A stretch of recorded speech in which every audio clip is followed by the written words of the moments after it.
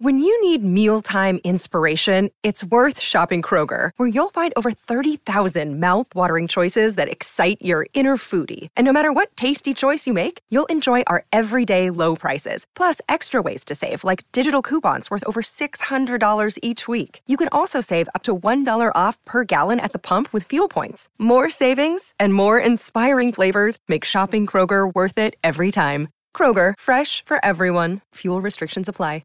The Parkins and Spiegel Show. Spend some time with our friends Danny Parkins and Matt Spiegel. Yes. Afternoons on The Score. It's like the golden rule. Who's got the goal makes the rules. There's nobody working for the White Sox right now that's being held against their will. Not anymore, at least that we know of. Dave Wannstedt in studio at 4 o'clock. Jerry Reinsdorf spoke with reporters, some of them anyway, for nearly 30 minutes. I'd like to know who was allowed to be there for this session and who was not, because it's a rarity that Jerry Reinsdorf speaks into a microphone. So we decided we'll take this opportunity and learn something. Here's the chairman of the White Sox, Jerry Reinsdorf. There are two things I want to cover first. One is this office is not normally this clean. Between Ryford and my assistant, they decided to clean it up. The other thing is the gun story.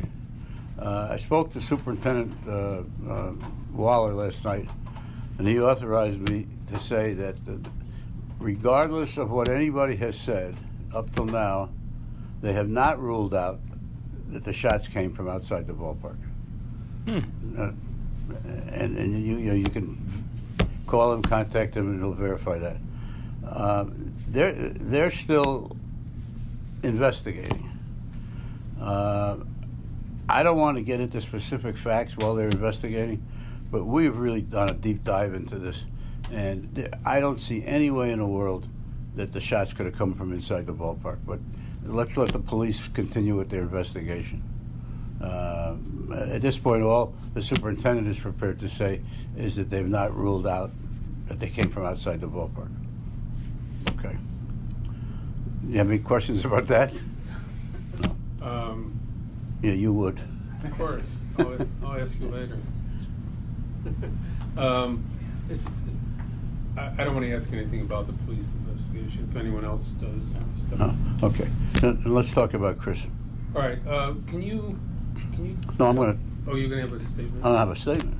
It's fine. We didn't talk about that. Okay, then you can ask a question about Chris. I just want to go through what the process was. This is wild. Long before I even thought that I'd be making a change, I was very well aware of what Chris was doing in the minor leagues. Because I've told a lot of people, for the first time ever since I've been here, we were teaching baseball in the minor leagues the way I wanted it to be taught. I've been watching baseball, Major League Baseball, since 1946, and I'm absolutely convinced that more games are lost than are won. And I think you guys have been watching long enough to know that that's true.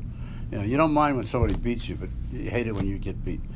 And going back, all the way back to Rowland and Al Goldis, I wanted baseball taught in the minor leagues a certain way, where people understood what they were doing, they understood, what's the right thing to do in a certain situation. And nobody ever did it right until Chris came along. And this I observed, a couple of years ago. I was thrilled with it. Okay, so that's just, in the background. Then, when I finally came to grips with the idea that maybe I had to make a change, I still didn't know that I had to make a change. So I started talking to everybody in the baseball department, almost everybody in the baseball department, just wanting to know what they were observing. What do you think ought to be changed? What's good? What's bad? And Chris was one of the people that I talked to. I talked to him at great length. I talked to a number of other people in the baseball department. Okay, so then I started getting convinced that I had to make a change, and the change killed me, because it wouldn't have been any harder for me to fire my son Michael than it was to fire Kenny, because Kenny was my son, is still my son.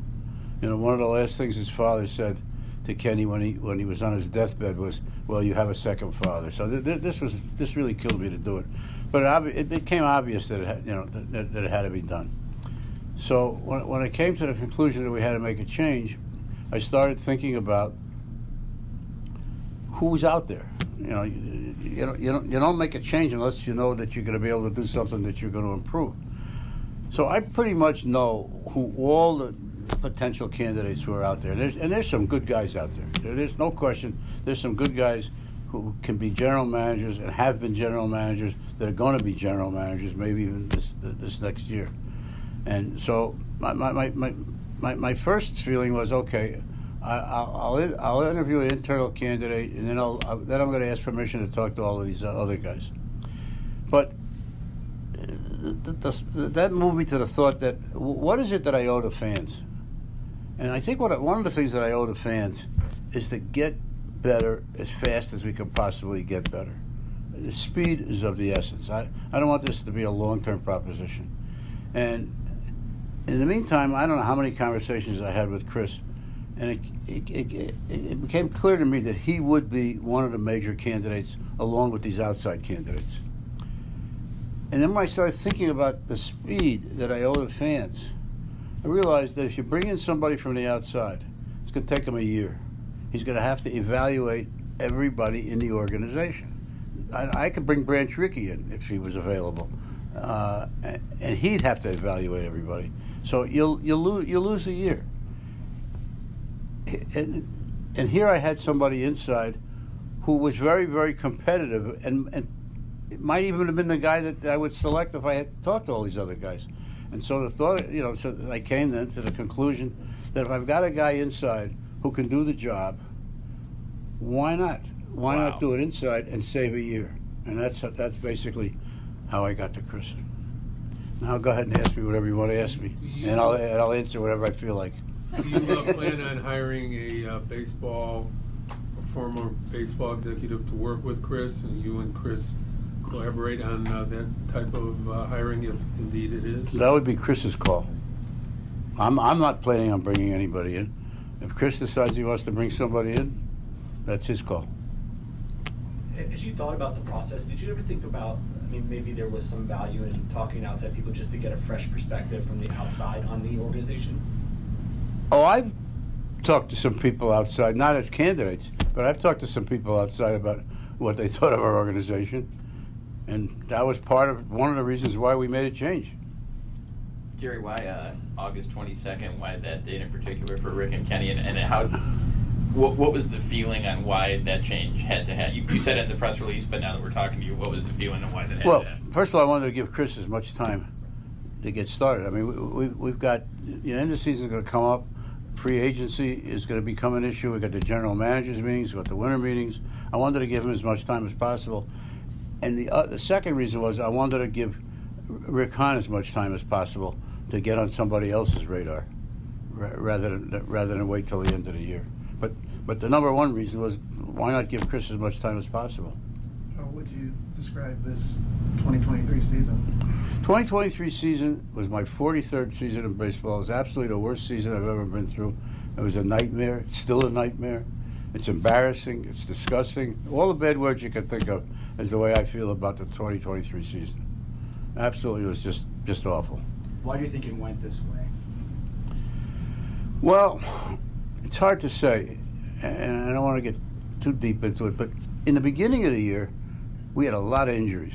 We had a lot of injuries. And we also, we were, if you go back game by game, we were one hit away from maybe winning another dozen games.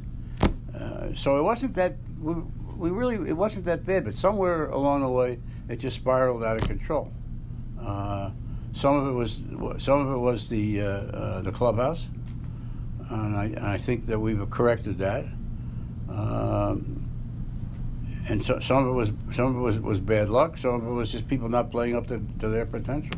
But it was a nightmare. This season was absolutely a nightmare.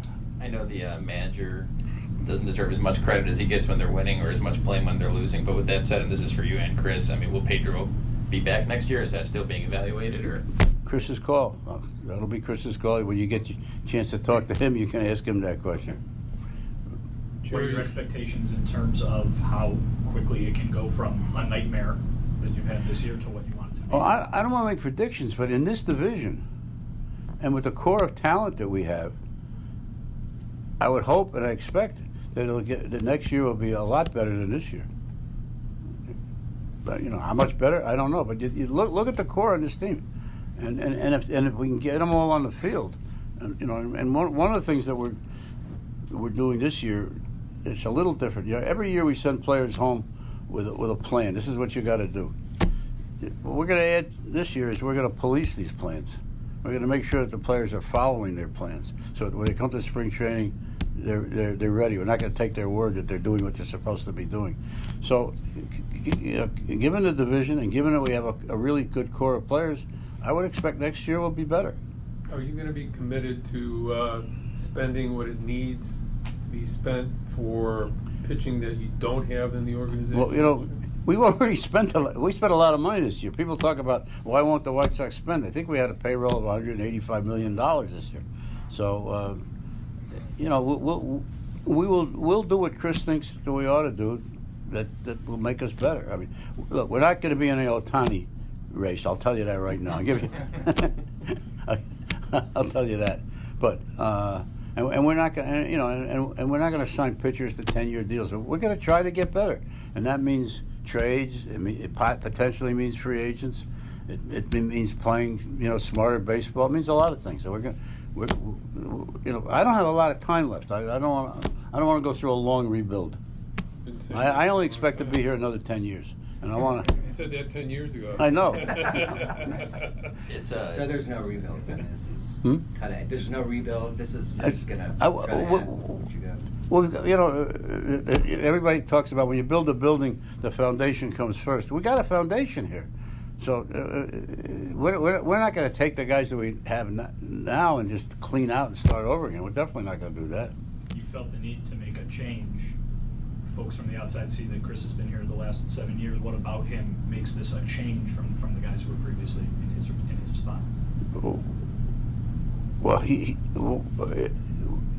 has his own ideas about what needs to be done. Chris has been responsible for the minor leagues. He hasn't been responsible for the major leagues. And by the way, his job involved taking players who were handed to him and making them better. He had no responsibility in acquiring the players that he had to work with.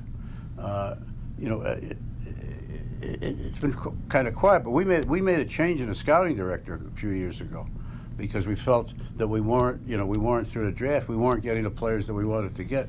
We made a change a few years ago. The players that have been coming in under this new scouting director are an awful lot better than we'd seen in the past. But most of them are at lower levels. Although I think we have some pretty good stuff at the upper levels that are not that far away. But I heard on some telecast or podcast or something that I inadvertently watched that the White Sox farm system wasn't highly rated. Well, first of all, we have produced a lot of players to the big leagues that came through the farm system. I mean, so. That's one way that you evaluate a farm system has it been producing players, and it has. But the quality of players that have come in the last few years are pretty darn good, and so I think the future looks good. What is it about the way you mentioned that you like what you've seen in the farm system, the way that things are being done? What are some of those things that you like or are impressed? Well, what I like is players are being taught how to play baseball. How to play baseball. One of my favorite players over the last 10 or 20 years was David Eckstein. David Eckstein couldn't run, he couldn't hit, he couldn't throw, he couldn't field. There's only one thing that he ever did, and that was beat you. And that's what we're trying to develop in the minor leagues. And I stole that from Brad Trickey. He said that about Eddie Steike. But that's what we're looking for. Players who don't beat themselves, who get the most out of their ability and let the other team beat themselves. And what Chris has been doing over the last 7 years in the minor leagues is educating players as to what to do. What do you do? When you're out there in the field, at third base, what should be going through your mind? What am I going to do if the ball's hit to me? What am I going to do if the ball's hit to my left? What am I going to do if the ball's hit to my right? What am I going to do with the ball if it's hit directly to me? When you watch baseball games, you see very few players, you can tell, are doing that they're thinking about that. Well, he's been teaching that kind of stuff. He's been teaching players who are on first base to be looking at the outfielders and seeing where they're playing, to know what their arms are. That's the type of thing, to play smart. It's good to see Tony's healthy, obviously. What is his involvement, if any, in the organization right now? I'm glad you brought up Tony La Russa.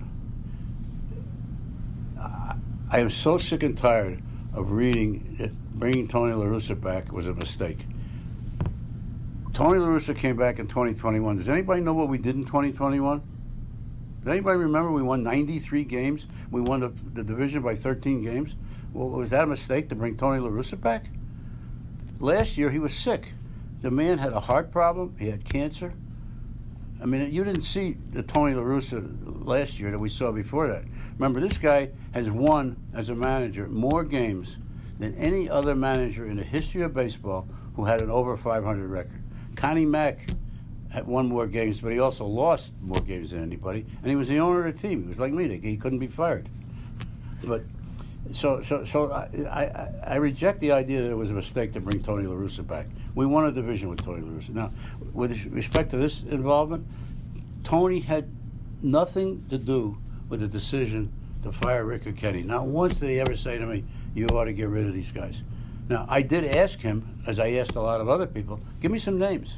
Give me some names as I was building my list. But Tony wasn't. The only way Tony found out that Chris was going to be the manager was I told him. He was not involved in the process. Now, going forward, Tony will not have any decision-making authority in the organization, but he's a tremendous asset. He's a tremendous asset. So if Chris wants to talk to him or Pedro wants to talk to him, they can talk to him. If they don't want to talk to him, they don't have to talk to him. Asshat or asset? I've always wanted to play that game. I know. This is so good. It's remarkable. This is incredible. I just would like to point out, he's like, we'd lose a year because the person that we'd bring in from outside the organization would have to evaluate everybody inside the organization. Uh-huh. That's the point. Well, that's the point of the whole operation. But hey, there's a lot more here. Let's know. Break real quickly, and then let's come back and hear the rest. But we've heard the end. You want to hear the end. Okay. Oh, my goodness. Okay. Whew. That's a tease. They're not going to be in on Ohtani. You mean you heard the end of the entire ownership run? Because there's a lot of people ready for that. All right, more Jerry Reinsdorf, and apparently it gets better. This is amazing stuff. Parkins Spiegel on the Score. Look, we're not going to be in the Ohtani race. I'll tell you that right now. I'll give you. What the hell? But if Eddie Stanky were available, if Eddie Stanky or David Eckstein were on this free agent market, he would break the bank. You got an Eddie Stanky reference from Jerry Reinsdorf. He retired in 1953. It's not funny, Jerry. A lot of Branch Rickey mentions, too. Let's pick up with the chairman of the White Sox, Jerry Reinsdorf. This is honestly one of the most illuminating press conferences I've ever heard in my entire life. This is fascinating stuff. We pick it up with more on the decision to fire Rick and Kenny. In other words, did you lose confidence in both at the same time? Well, I made the decision a couple of days before we announced it, but I spent a month thinking about it and talking to people inside and outside the organization, and I considered a variety of alternatives. One alternative was to do nothing. Another was to keep Kenny and let Rick go. Another was to keep Rick and let Kenny go, and another was to let them both go. And I came to the conclusion that it would be better to let them both go and have a fresh start. Was the dual decision-making process a problem there? I mean, they seem to work decently together, but was that a problem that you saw? Well, I think they work decently together. I believe, and I still believe that if I had kept them in place, that they had the capability to rebuild the organization. But one of the things that a number of people told me was that you may believe that, but the record's the record. And I was urged to make a decision by quite a number of people just based on the record. I still think they could have brought it back, but all right, the record's the record. and the best thing to do is to start fresh. Although it's not a complete fresh, because we still have an awful lot of people that are here that I expect that Chris will keep, and some that he will not keep. Do more resources need to be devoted to farm system and player development and scouting and all the things that are available now to minor league operations? I don't think there's any resources that are not available to them. Chris has had sole responsibility for who works in the minor leagues, so it'll be up to him if he wants to tinker with it. I think one thing we should be doing, though, is there were a lot of scouts that were let go over the last few years by organizations that are analytics driven, and we ought to take a look and see if there's some gems out there that we could add to our scouting staff. Since if I could switch gears for a minute, there was an article that came out recently about the future of this ballpark, about whether or not you guys will stay beyond the lease. Can you add anything about what your perspective is? I know there's still another 6 years or something. Well, first of all, somebody at Cranes decided that he wanted to write that you're looking at the Bears at the White Sox lease. Has 6 or 7 years left to go, and the White Sox have some options, and they might move out of the city, they might move out of town, they might go to Nashville. That wasn't us. That was a guy at Cranes.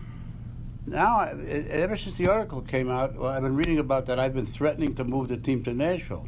I mean, that article didn't come from me, but it's obvious if we have 6 years left. I think that's what it is. We got to decide. What's the future going to be, and we'll get to it. But I've never threatened to move out. We haven't even begun to have discussions with the Sports Authority, which we'll have to do soon.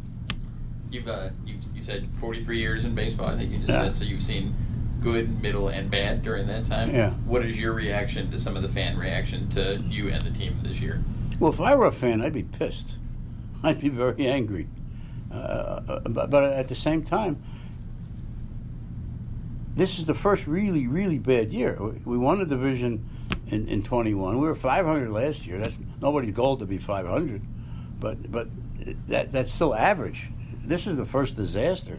This is the first real disaster. But if I were a fan, I would not be happy. I have a hard time watching these games. There are some nights when I don't even watch the game. I record it, and then if we win, I watch it. I mean, so because I think first and foremost, I'm a fan. I didn't get into this game to make money. I got into it because I love baseball. It was in my blood. Remember, as I said, I've been watching baseball since 1946. I was at Ebbets Field when Jackie Robinson played his first game for the Dodgers. And no, this is a lousy, horrible year, and the fans have a right to be upset. But hopefully they'll give us some time, and I think we'll make it better.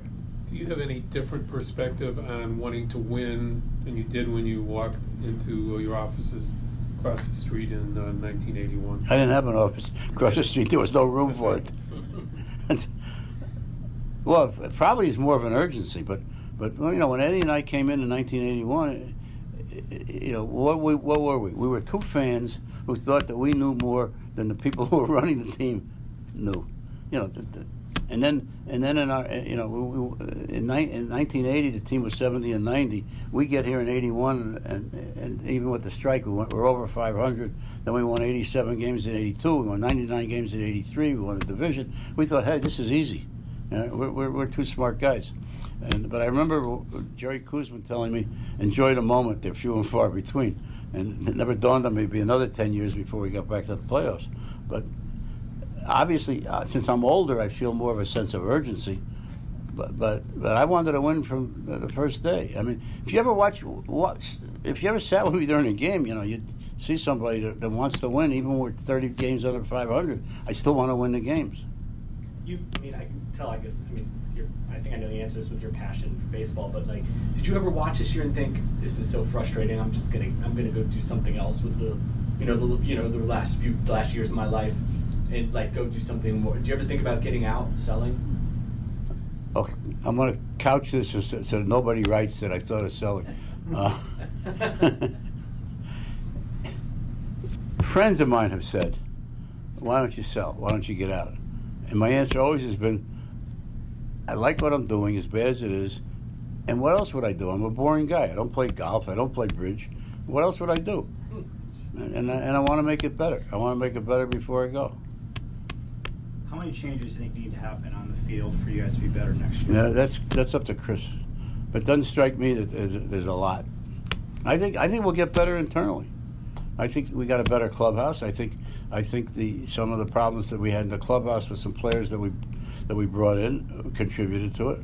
But I think it looks like Wakata may be coming back to what he was. Andrew Vaughn's only going to get better. I think we have a good core.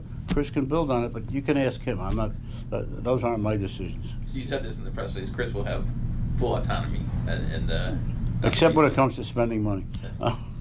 That's so full. But that doesn't. But every owner reserves that right. Yeah. Every owner reserves that right. So no excuse me. So no Otani. No Otani. Well, that's absurd.